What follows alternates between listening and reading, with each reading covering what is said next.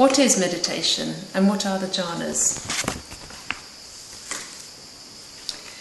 Meditation is exercise for our consciousness. Just as we exercise the body, we need to exercise our consciousness for it to be strong, flexible, and fit. Brain research shows that meditation actually changes and enhances the gray matter of the brain.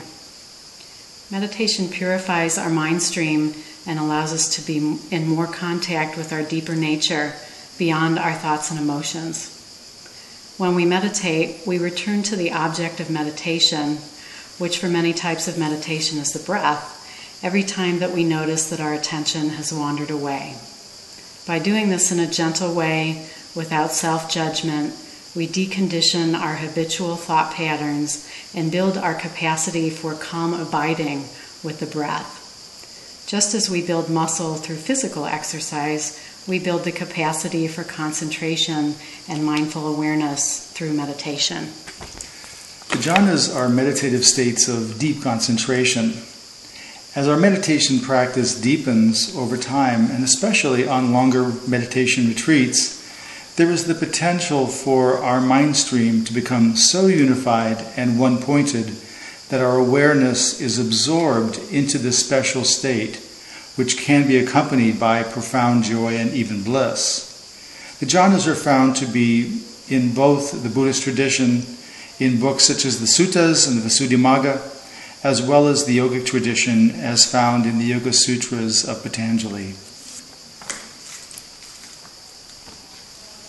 Is this practice suitable for anyone?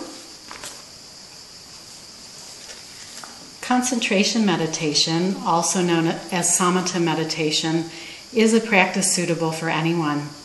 It is the first practice that the Buddha instructed people to undertake when they came to him for teaching. The instructions are simple, although anyone who has tried to meditate knows that it isn't always easy. In its most basic form, what one does is to breathe, which we're already doing, so that's not too difficult, and to know that we're breathing, rather than being distracted by thoughts and emotions. In the practice that we teach, the breath is noted specifically in the area between the nostrils and the upper lip. This facilitates deepening of one's concentration more quickly. How did you learn this practice?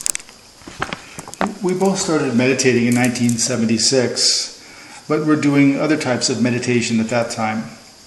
We learned concentration meditation, the practice we now teach, in 2005 from the Venerable Pa-Auk Sayadaw of Burma, who is considered the most accomplished living master of the jhanas on the planet today. We attended a 2-month retreat he taught in California. We were 2 of the first Western lay people to complete the entire samatha path of practice in his lineage. He encouraged us to build bridges to make these traditional practices more accessible to modern Western people, and he authorized us to teach in 2007. We also wrote the book Practicing the Jhanas, which was endorsed by the Sayadaw and has been translated into both Italian and Korean. We have done other practices such as Theravada, Vipassana, Zen, Tibetan Buddhism, yoga, and Qigong. So we understand the spiritual lives of modern people who have many practices available to them and aren't going to become monastics.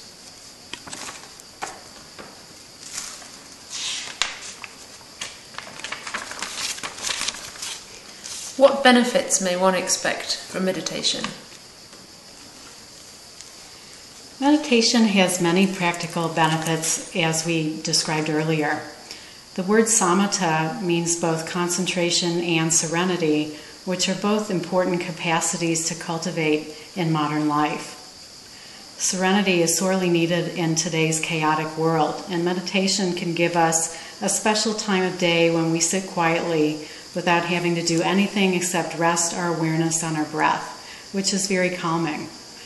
Concentration helps us stay with one task to completion, which is needed for success in almost any endeavor, and counteracts the effects of our cell phone and media-driven society and shorter attention spans.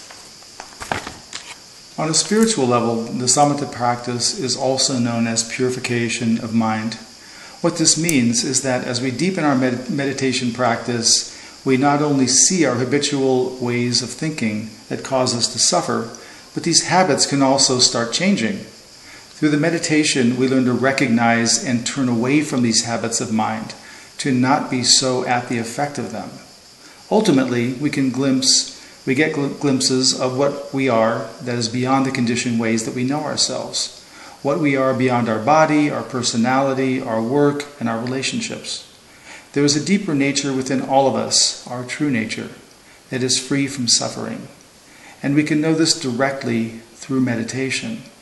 Then, as the Buddha said, we don't have to take anyone's word for it because we know it directly for ourselves. And that can become a very meaningful part of our lives. Thank you. Thank you. Thank you.